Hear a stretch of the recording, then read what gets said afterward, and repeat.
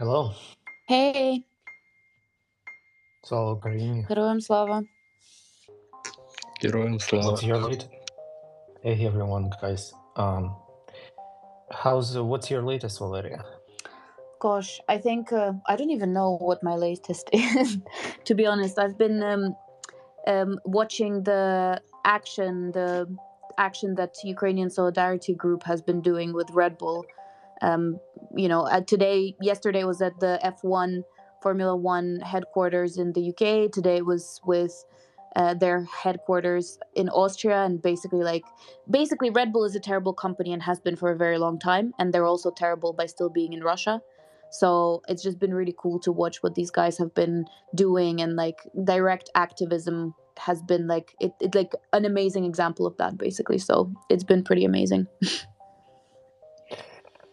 Yeah, there's a lot of work to do in terms of boycotting and calling out Western companies that still support Russian terrorism and Russian fascism by sending money there. So sometimes you feel quite overwhelmed when you see those lists, but there are so many initiatives for foreigners that kind of help you guys to orient and um, to know which are those companies that still do business with terrorists. So that's important to self-educate as well. It's been quite dark days, literally and metaphorically, for Ukrainians yesterday and today's way as well, as most of Ukraine remains in total darkness and cold without energy, without connection. And I must say this is a very effective strategy by Russians to target critical infrastructure, to drag Ukraine into blackout, because in the end, I think a lot of people feel quite disoriented. That's one thing when you're being bombed and targeted with rockets.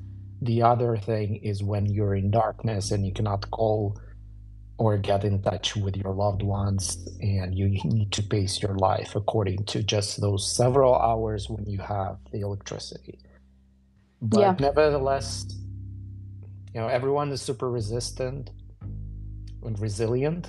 My mom, when we do have a chance to talk, she just says, like, whatever, as long as there's no Russia at my doorstep, I can endure.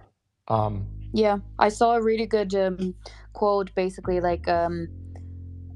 what was it, like, darkness is temporary, the status of a terrorist state is forever. Which I thought was quite relevant. Yep, absolutely. And there are many pictures from yesterday of resilience, the Ukrainian surgeons doing open heart surgery in a Yeah, I was hospital just in gonna Kiev. say that. It was a child as well. It was a newborn, I think, that they were operating. Yep. And the Ukrainian theater that was having still, playing their music amid darkness. So there's a lot of resilience, but apart from that, there are great pictures to share. But also, please donate. Ukraine needs a lot of help when it comes to generators, when it comes to batteries. They're almost not possible to buy in Ukraine at this moment. So if you see any initiatives and fundraising calls that ship that kind of gear to Ukraine, please do join it and amplify it. Yeah. And also, I think I saw today that Sanna Marin of Finland was talking as well about how governments need to step up and also provide support in terms of, dealing with this massive attack on Ukraine's infrastructure apart from everything else. So, just an important reminder, if you are, pushing your governments to support Ukraine, this is one of the things that Ukraine needs support with right now. I think this is also for us very important broadcast, not only because Ukrainian spaces at Ukrainian spaces we're committed to go live, whatever happens. Literally, it's our small act of resilience and solidarity with Ukraine. But also because today we wanted to talk about something we've been working on for some time as a branch out project of Ukrainian spaces. And we also feel very passionately about it, that this is also one of the ways we can and Russian colonial empire, or at least help in some sort of way to do that. Yeah, so we're talking today about Volya Hub, and Volya Hub is a hub, as a collective of various content creators, storytellers, journalists. We are putting together to expand global awareness about Russian colonialism.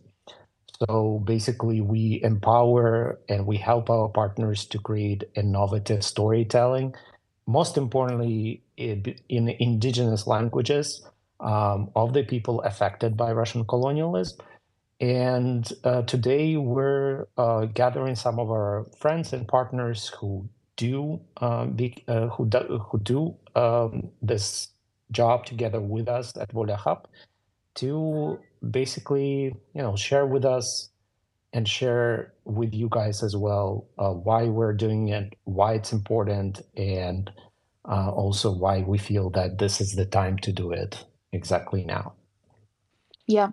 And also, just to say, before we go to talking to some of our awesome partners, I think it's been, Maxim has been talking about this for a very long time, and about the importance of actually framing a lot of what's been happening in the region, in Ukraine and Kazakhstan and Georgia and other places, through the lens of Russian colonialism. And it's just amazing that we are able to actually do that now together with others. For me to be part of it is also incredible. And I think it's just time for us to essentially, take this piece of work, take this direction of work in a more kind of cohesive way across different countries. So Maxim, just a massive. I think this project is a massive sort of testament to how much you've been working to make this, a thing. As we often tell folks about Ukrainian spaces and how it originated, so Volya Hub, of course, originated in the similar frustration. And Russia's full-scale invasion of Ukraine has brought, of course, global attention to this long history of Russian military and political meddling with neighboring countries, not only with Ukraine, but also other neighboring countries and indigenous nations that are now trapped within Russia. Well, nevertheless, the context and the reasons behind it remain largely misunderstood, or very often they're continued to be perceived through Moscow enforced lenses, which is even worse. And Russia also has spent and is continuing to spend enormous resources to rewrite, erase, hijack historical facts. And also, they're very good at manufacturing disinformation about the history of Russian military, economic, and political imprint. So this definitely distorts international conversation, but it has very toxic impact on public debates in former colonies and also currently colonized communities. And such indigenous voices have suffered also centuries of intellectual, cultural, and identity erasure, and they need support to reclaim their own narratives and make their truths louder. And this is why Volya Hub exists. And this is why we brought some of our partners and some of our friends to talk about their own challenges when it comes to expanding public awareness about Russian colonialism. Before I get to introduce them, I wanted to read a message that one of our partners and one of our co-founders sent to us, Katerina Sergatskova from Ukrainian newsroom Zaborona. Unfortunately, she was scheduled to join, but because of blackout, she cannot. And she managed to go to a supermarket to find a generator, and she sent me this message asking me to quote it to the rest of you guys.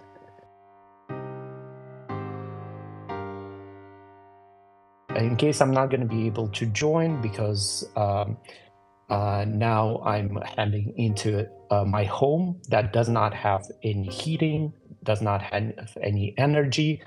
I want to tell everyone from me that decolonization is the path to freedom. And until each and every one goes through it, until they themselves squeeze out colonialism from themselves, supremacy, shamanism, until you do that work on mistakes, you will remain encaged. That's why we all need to work on ourselves and squeeze out colonialism and help each other in this. There's nothing to be shameful about it, and it's difficult to imagine our own future without that job being done. So this is from Katya, a message from Kyiv to all of you.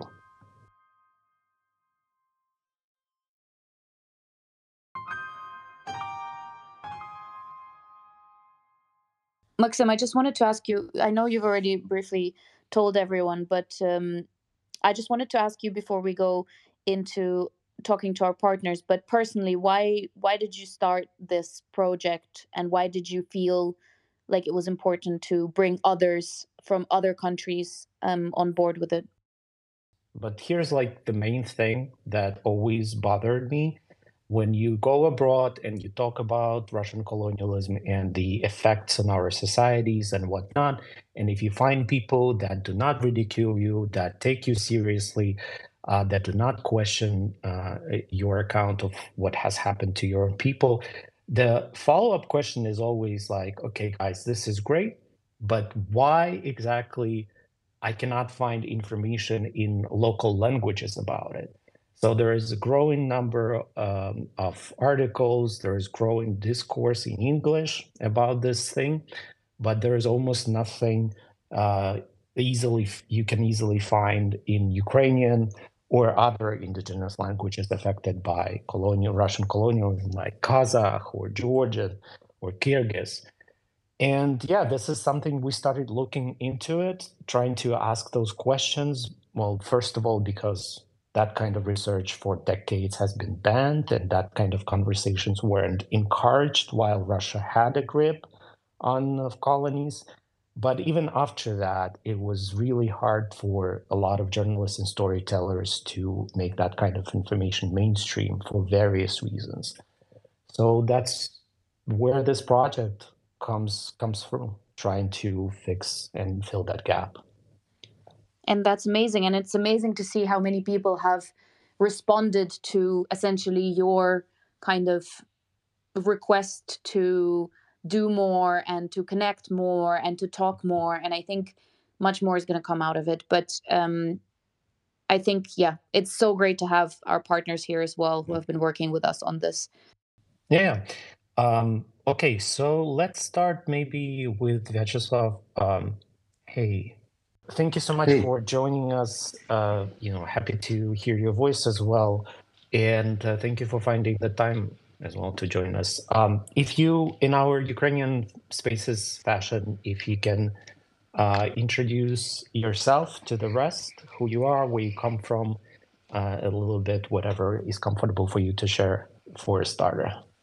of course. My name is Slava.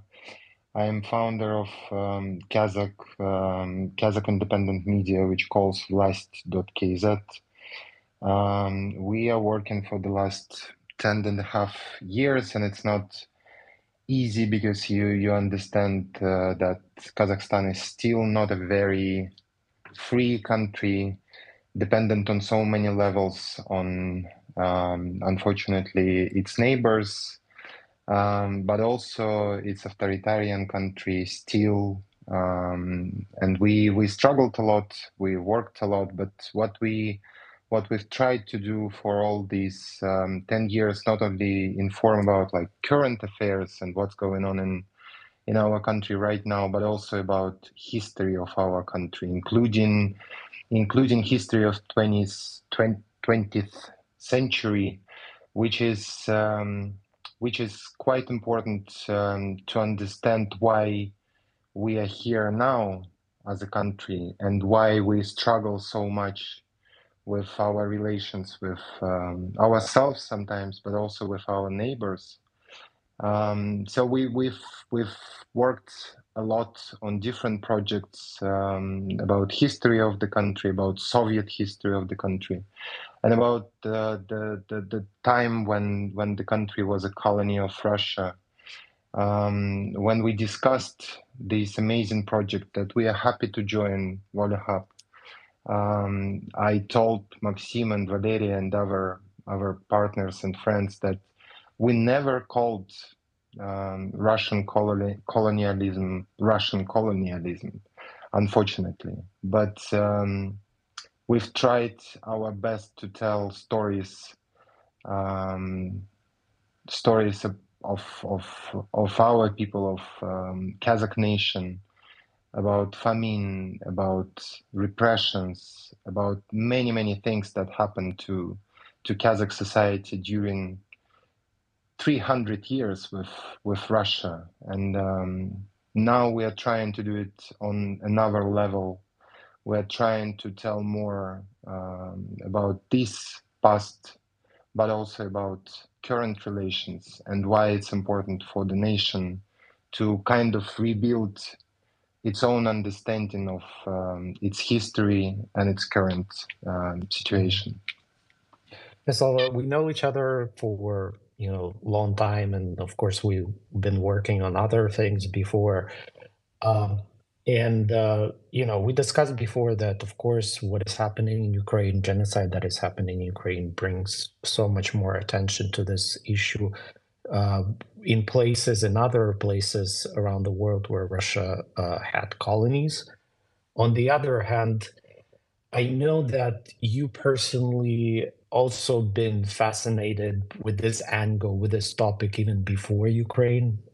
So, if you don't mind me asking, for you personally, when was the first time, or maybe there was a moment when you decided or looked at the history of your own country, the history of your own family, and saw those patterns of colonialism, of Russia trying to exert power over your own people, over your own country?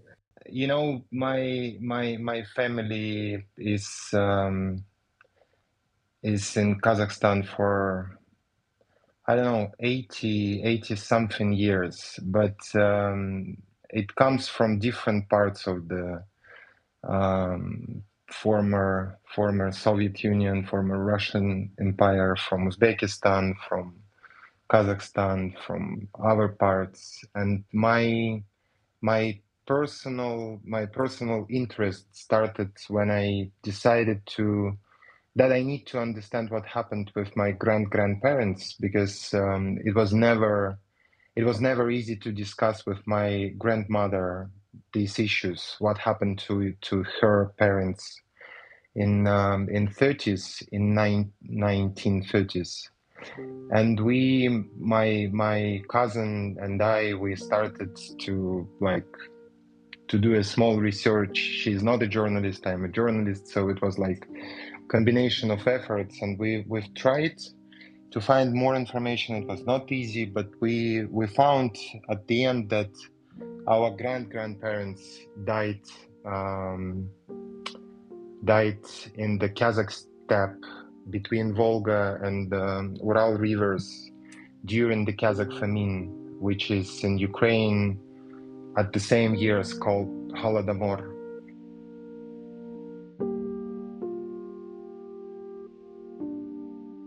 And it was a personal struggle for me, to how to tell this story, but also how to tell other people in my country that it is extremely important to tell stories of your families, to tell more what happened with your relatives in that period, what happened to the country in general in that period, why so many people tried to escape, why so many people left Kazakhstan in that period, why so many people, which is more important, died of famine in that period. And this is still untold story, unfortunately, because Kazakh regime of Nazarbayev tried to hide this topic for years, because they were extremely afraid of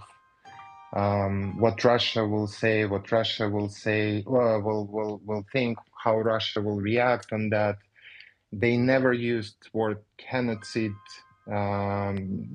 toward the famine in Kazakhstan. It's not that explored, unfortunately. It's not that researched, unfortunately.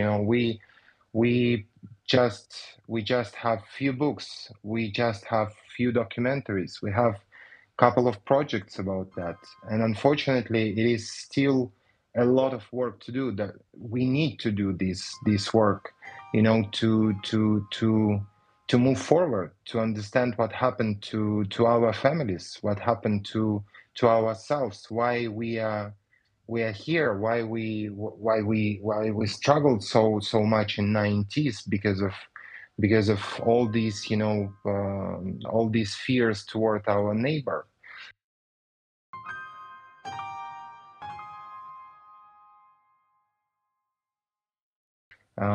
So yeah, it was my personal path, and I'm still on this path, to be honest. As well as my whole country, we're still trying to not, maybe not understand what happened, because we all understood what happened, but to tell more what happened, why it happened, and who is responsible for that.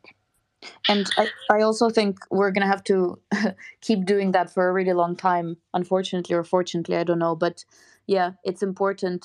I think there's so much to be done, as we've discovered, and I'll tell you about this a little bit later, that it's just, you just realize how, like, on one thing, we're pretty far behind in understanding our own history and experiences in that way, through that lens, which I think is a really important lens for all of us. So thank you so much for saying that.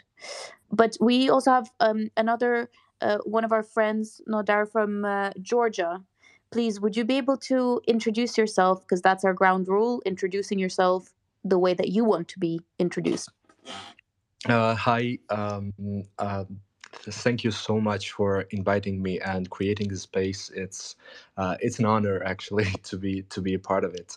My name is Nodar. I'm from Georgia. I'm 25 years old, and I am a founder member of the Shame movement, which is the biggest civil movement in Georgia. We have originated as a protest movement fighting against Russian imperialism, fighting against our pro Russian government, and strongly standing on pro European values. We, and me personally, as an activist, have been a target of uh, government propaganda for many years. We've been discredited, put in jail, fined for our activities, but like most of the time, and pretty much like always, um, our strategy, our activities are peaceful, and with our activism, we are trying to alter this pro-Russian narrative that is coming from our government. So yeah, pretty much like that's it. Slava Ukraine, and thank you so much for letting me to be part of this amazing thing. Nodar, your own journey, how you started to look at what Russia is doing to your country through the lenses of colonialism. So, To me personally, I know it may sound weird, but the fact that I am alive and I exist as a human being on this planet actually connects to Russia interfering into Georgia, invading Georgia, because my parents, my mother and father, they met each other only because of the fact that my father and the family of my father had to flee Abkhazia after the war. So they became refugees, and this is how both of my parents met each other. And this thing of Russian colonialism and Russian aggression, it actually kind of like runs down in my family. There's the parents, father and uncles, and four uncles actually of my grandmother were drafted in the Second World War, and like five of them actually died.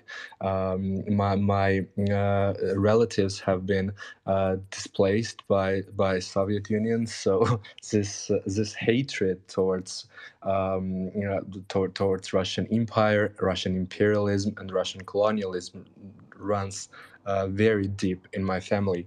But I believe the first interaction with Russian colonial and imperial affairs was, I believe, when I was around 11 or 12 years old, when Russia uh, basically initiated a war with Georgia in 2008. I was a child, but till this day, this trauma kind of like haunts me on a daily basis.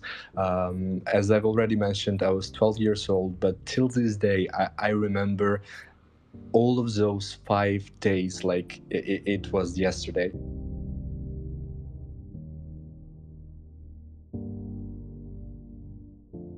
And this trauma also kind of like runs in my generation, and because of that, if you compare like statistics, younger generation in Georgia are far more negative towards Russia than elder generation who grew up during Soviet Union. We are more critical. We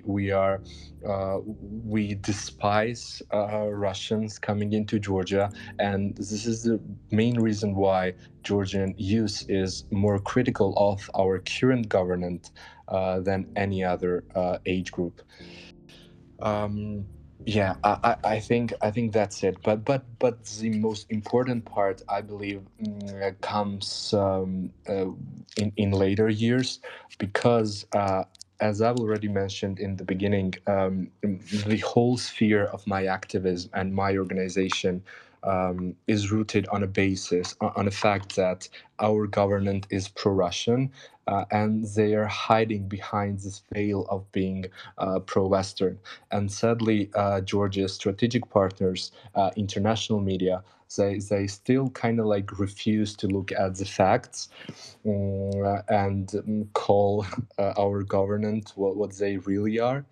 But yeah, those later years have been a direct indication of how Russia is trying to interfere into Georgia's internal politics through their puppet governance. Yeah. And also, I think it's just so important to every time remind people that, Ukraine is not the first sort of Yeah, war that Russia has sure. started in countries next to it. And I'm just very grateful. I think I was just telling Maxim that we need to bring you back for a full episode to talk about.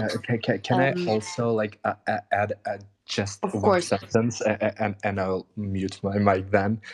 We often say that yes, Georgia was kind of like one of the first victims of Russian aggression, but the thing with Georgia and Ukraine is that we as a nation and we as a state, sovereign independent states, are constantly being punished by Russia for our Euro-Atlantic aspirations, for our European choice, for our strive for independence and serenity. And the interview and the first collaboration we did and actually posted and premiered like maybe an hour ago that we did with Volya Hub was kind of like circled around this idea. So we had a refugee from Zaporozhye, and we had a refugee from Sukhumi, Abkhazia, and like these women, they basically discuss the wars that affected their lives forever.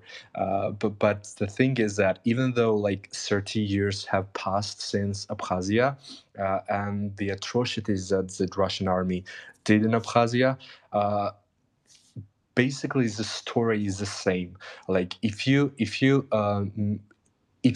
don't look at the picture, you won't even be able to tell the difference between the story that a Ukrainian woman from 2022 is telling and just between the stories that is told by uh, an Abkhazian woman from a Georgian woman from Abkhazia that happened in 1993.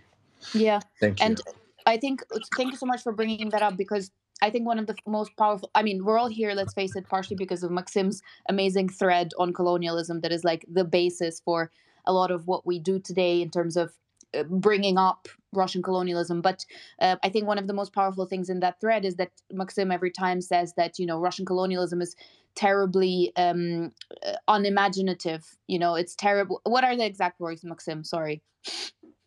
Yeah, that was it. That it's terribly unimaginative and That they do the uses the same same shit over and over again. over and over and over again. And if you look at the Abkhazia in 1991, if you look at the Ukraine 2022, if you look at Bashkortostan in 1918, Kazakhstan, anyway, like this is the Yeah. same kind of pattern keeps happening, and there's zero consequences and zero justice served.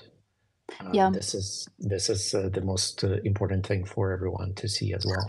Can I have just one final, I swear, final remark? And that's it.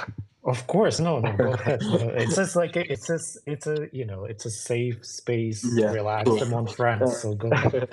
Just don't want to take anybody's time. In the beginning of the discussion, you guys talked about how part of Ukraine is without electricity now, and like without supplies and stuff like that, which is terrible for citizens. And we also talked about how Russia always uses the same tactics with different countries.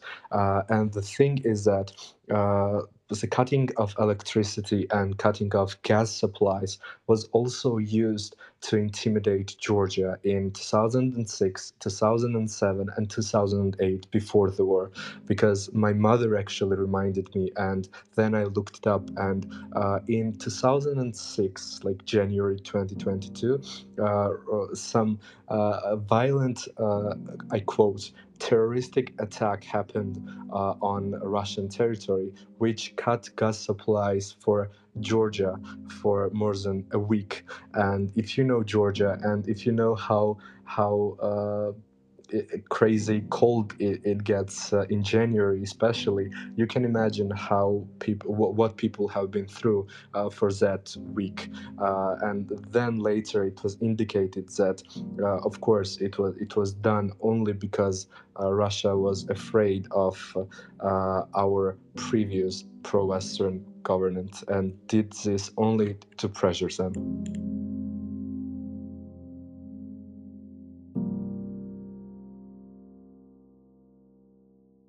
While we have Katerina here as a speaker, if you Sure. don't mind, Sure, yes. would like to give the floor to her.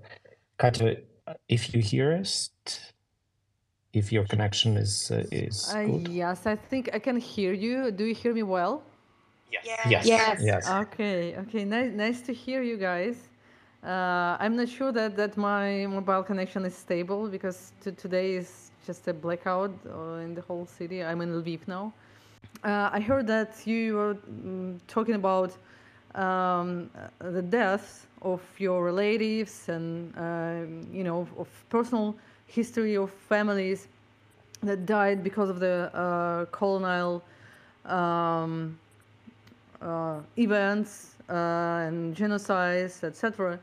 And I'm just thinking now that why would person not willing to learn more about colonialism, to try to understand how many tragedies and deaths actually colonial politic bring to the people. So I think it is very important to speak more about that, these personal stories, because it can, it can bring people who didn't think about that yet, bring them, more sense of importance of it. I really think that that millions of people on our earth don't want to die in the wars that were caused by colonialism. So I think this project that we do with some of you guys, I think it can, be wider than now, because now we have, it is. I can say that it's a small community, but it is not that big, and I really want, to make it bigger, because it can, it can make some changes that can save lives, like literal lives. Thank you. Yeah, Katerina, why we have here maybe like a one quick also question. You're a seasoned journalist. You covered wars. You covered ISIS. You traveled around the world. You saw all the consequences that imperialism, colonialism can bring onto the people. But what do you think is lacking when it comes to global coverage of what is happening in Ukraine in general? Like, what frustrates you the most when foreign journalists cover what is happening in Russian neighborhood, and what do they do not get, and what you hope will be able to fill the gaps, especially for local audiences, but also international audiences with this project? Yeah, thank you for the question. Actually, I can say that the coverage of the war in Ukraine is getting better and better since 2014, because maybe some of you remember that back in 2014, when Russia annexed Crimea and then they came to Donbass, many foreign correspondents called this war a civil war, or local conflict and everything, and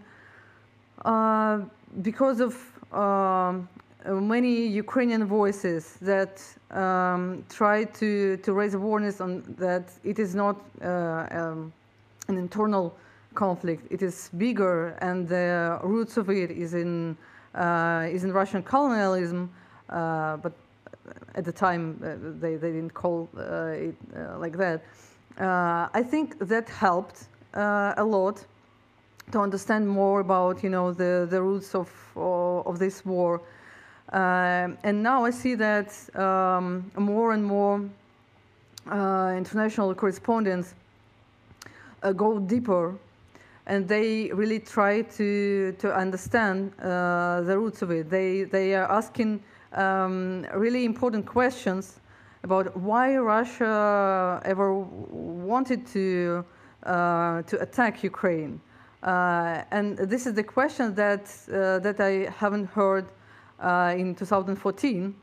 I think journalists and activists made a really great work on that. But talking about the gaps, if we want people to learn more about colonialism and what is happening in Ukraine and in Kazakhstan, in Georgia, and Moldova, and other countries in Eastern Europe, we need to. I mean, we are journalists, right? We need to be more integrated in international press, because the main issue with foreign correspondents and bureaus is that they don't want to have Ukrainians in their newsrooms. They want to stay a bit away from locals, because many of them really think that locals are biased by the conflict, by the war. They cannot cover the events impartially, which is ridiculous, actually, because when we we can talk about coverage of problems in the U.S. and American journalists. Are they biased by their citizenship? Are they allowed to talk about American problems?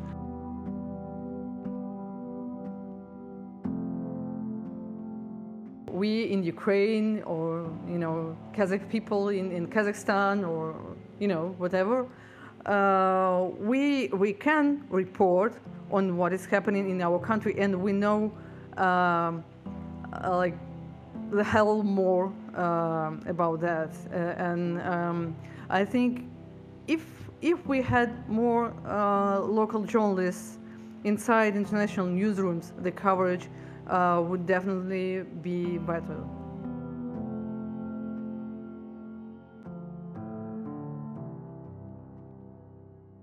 Oh my God, I was just messaging Maxim. So for those of you, I mean, no one knows this. I don't know why I said for those of you who know this. I went. Katya and Maxim sent me to a conference a couple of weeks back, and it was a conference on journalism about Ukraine. And I got into a few heated discussions exactly about this topic because I was there to talk about our project, which we're talking about today, to talk about the importance of elevating the voices of people who have experienced, Russian colonialism in order to decolonize journalism practices. And I was still, so basically, just to show you some proof a little bit for what Katya was saying, that's so prevalent still in a lot of places. I was basically told by someone who was also there that if it wasn't for independent foreign journalists who came to Ukraine and reported on Ukraine and left it only to Ukrainian journalists, it would be only a battle of narratives, and it would be basically like not like basically, you know what I mean. And I straight away texted Maxim and said, oh my God, this is exactly why we're doing what we're doing today. And I'm just so happy that so many awesome journalists are here as well, who are basically proving people and like traditional journalism practices wrong, because anyway. And the simple thing to understand, I think, for a lot of people, especially foreigners, especially Westerners, that colonialism, first and foremost, is trauma. And if you haven't lived it, as a journalist, of course, you can be a very cool journalist and you can get the context and nuance and write and do a terrific report. But if you never lived through that trauma, I don't think you will be able ever to tell that story as good, as nuanced, as informed as someone who has lived through that trauma. And that's why voices from Ukraine, Georgia, Kazakhstan, or any other countries that were affected by colonialism, and journalists and storytellers coming from there are empowered and equipped to tell those stories much better. And this is just a fact. So this is as simple as that. Slava, if we can ask you as well about the Volya Hub in general. Our main goal is, of course, to kind of foster public conversations within previously colonized countries in local languages as well. So if you can share with all of us a bit, what is like conversation about Russian colonialism if inside Kazakhstan? Is the perspective is changing, and if yes, what would you like expect from Volya Hub to help you with how we can be of help as well? It's again, it's a big question, Max, because Kazakhstan, it's a very big country which experienced a lot of things in 20th century, and one of these things is few waves of people who came to the country and stayed here for a few generations, and because of that, we have a lot of different ethnic groups who still live in Kazakhstan, and many of them are Slavic groups, and many of them are targets for Russian propaganda, and many of them are, unfortunately, extremely pro-Russian because of propaganda, because of many things. We see as one of the goals that we have as a journalists as people who believe in the future of our country, as an independent democratic country, we strongly believe that we need to first of all fight for these people, and it means that we need to fight against Russian propaganda. We need to explain, we need to remind a lot of things, we need to train critical thinking in many cases. After the beginning of war, I mean full-scale war this year, we saw that country is, I cannot say has changed totally, but is changing. We saw that a lot of people decided to learn more about history of the country. We saw that a lot of people decided to switch to Kazakh language and speak Kazakh or learn Kazakh in many cases. And it's very good, I believe, for the nation, because we saw that people, many people, are more united in the face of possible threats from the neighbor, from Russia.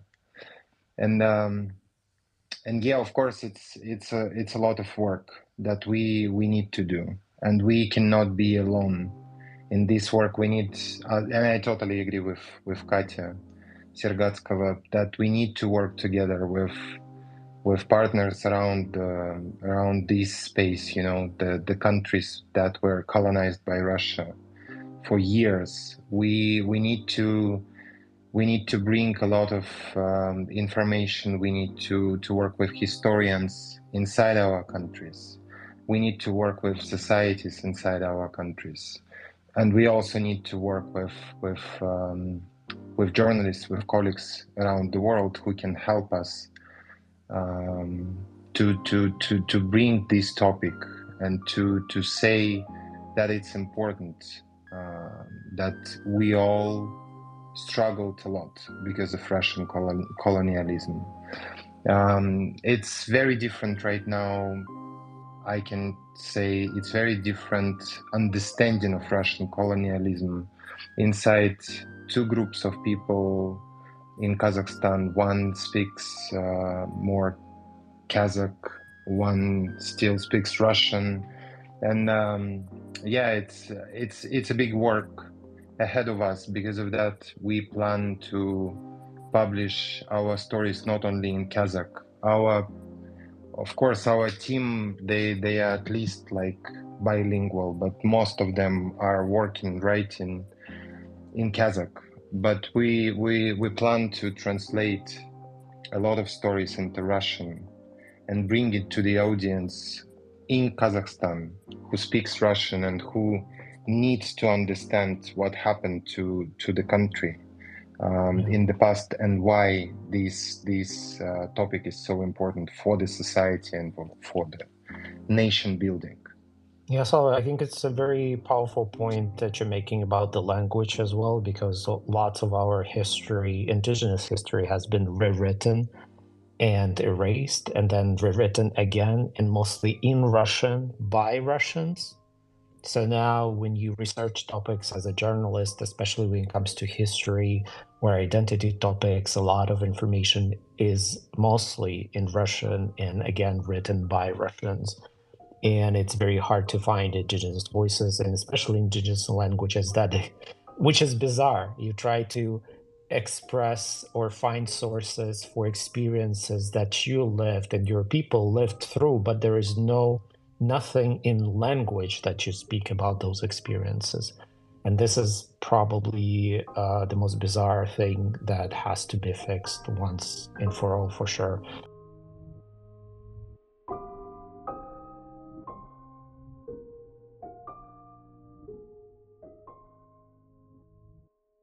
But also another powerful point is about other journalists, apart from Ukrainian journalists, to kind of pick that up topic, because we talked on Ukrainian Spaces lots of time about how now Ukrainians are being accused, and Valeria also mentioned it in the beginning, that we're somewhat biased, that were emotional, that were hateful, that were driven by revenge and all this, Orientalist bullshit that is used to disqualify and diminish Ukrainian critique. But when they hear that other people from other countries join the same chorus and talk about the same experiences and pointing their fingers at the same actor, that kind of helps us to bring the common message as well. I think, I think unfortunately, we'll have to wrap up, but I think Valeria, we would like to ask Nodar the same question about Georgia in general, because if you can share with us a bit, what is the situation like as well in Georgia in terms of these conversations, whether people also started discussing more colonialism and the history of Russian colonialism in Georgia because of what is happening in Ukraine at the moment? The situation in Ukraine actually sparked a lot of conversation around Russian colonialism in Georgia. But I think I'd be more correct to say that the conversation sparked is more about Russian imperialism, which is, I believe, kind of different than Russian colonialism. But yeah, conversation is happening. The only thing that is kind of blocking this conversation for Georgian citizens is I have to come back to this topic again, but our government, our ruling party, Georgian Dream, which is constantly trying to shift the narrative of Russia being this imperial beast that is trying to destroy Georgia as a state. They are trying to portray Russia as somebody that, as a state that should not be irritated, that should not be addressed. We should not talk about Russian imperialism or colonialism, effects of Russian empire on Georgia, because it will. I know it may sound weird and strange and conflicting even, but the representatives of the ruling party of Georgia are trying to say that if we don't talk about Russia and Russian crimes in Georgia, we might actually get peace. So this is kind of like where the narrative on Russian imperialism and Russian colonialism stands in Georgia currently. Yeah, thanks, Nadar. I think, Valeria, if I can also ask you while we're wrapping up, to share a bit of your insights, because part of the work that we do at Volya Hub, we also empower our partners to analyze and learn from audience analysis data that we also gather while we publish these stories. And there's so many fascinating stuff that you saw while we were doing that analysis, at least at early stages. So if you don't mind sharing what we actually learned about the confusion with the terminology, and most importantly, how Russia is trying to already hijack this conversation as we just starting talking about it. Yeah, of course. Well, just before we kicked off our whole project, we decided to look a little bit in more depth and understand where we are in terms of how much people use the terms Russian colonialism, or in general view what's happening in countries that have experienced it, like where they are even putting, using that lens, because it's important for us to also see that the work that we're doing has impact. And actually what we found is that it's actually quite limited at the moment. So there's been a massive spike in the use of the terminology and in general that perspective of Russian colonialism in English speaking, amongst English speaking audiences. But there has been much less among basically, sorry, one second. I think I'm getting just a bit of feedback. Okay, perfect. Yeah, there's been way more in English than there's actually been in native languages. So in Kazakh, in Ukrainian, in Russian, in Kyrgyz, and a lot of in Georgian, it's been much more limited. Which means that the people who have actually went through this and experienced this, like us, who are here today, are not necessarily like, basically we have a lot of opportunity to give people the right terminology and the right narrative to be able to reclaim this space. The reason behind why it's so important is because actually Putin is using the terminology of colonialism in general quite a bit, and he's really, I mean, skillfully or not, but presenting Russia as this like massive anti-colonial power that is fighting the terrible colonial West. And actually, what our job is to call that out and say that actually that's rich coming from a country that's been doing exactly that for centuries to people all around its own country, but also, I mean,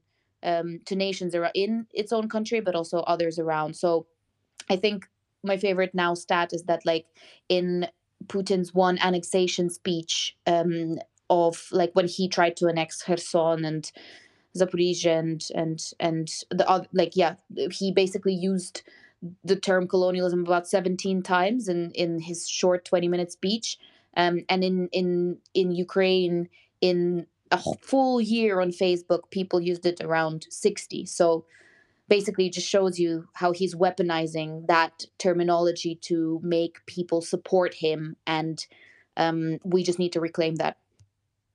Yep, powerful moment, powerful reminder. Again, the tactic that Russia used before, hijacking historical narratives, appropriating them. So yeah, suddenly Russia, that has been doing colonialism for centuries, is now a victim of colonialism, according to the latest trend in Russian propaganda. But that's why it's important for us to keep empowering indigenous voices and actual victims and survivors of colonialism all across Russian neighborhoods to tell their stories and to make sure that their voices are heard.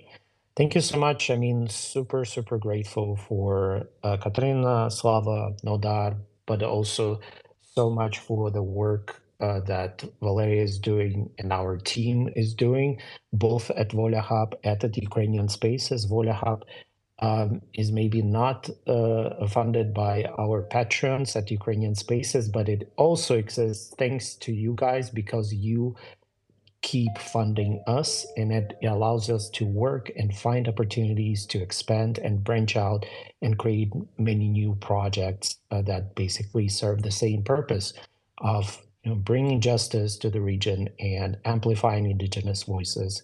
And this is what we're here every day working for. So if you're listening it also as a podcast episode, don't forget to check our Patreon page. And if you're not still a Patreon and our sponsors not part of our Patreon family, please join or consider joining. And if you listen to the end, please also rate and comment us. This is extremely important for us to keep trending. No, I just wanted to say that, like, follow Slava, follow Nadar, and see, and Katya, of course, who, for those who don't, and see all the amazing content that will be coming out of this. And we'll keep you posted about next steps and anything else that happens. So thank you for listening to us today. Thank you so much. Yeah, that's it. Apart from one thing is Slava Ukraine. Героям слава. Героям слава. See you next time. Bye, guys.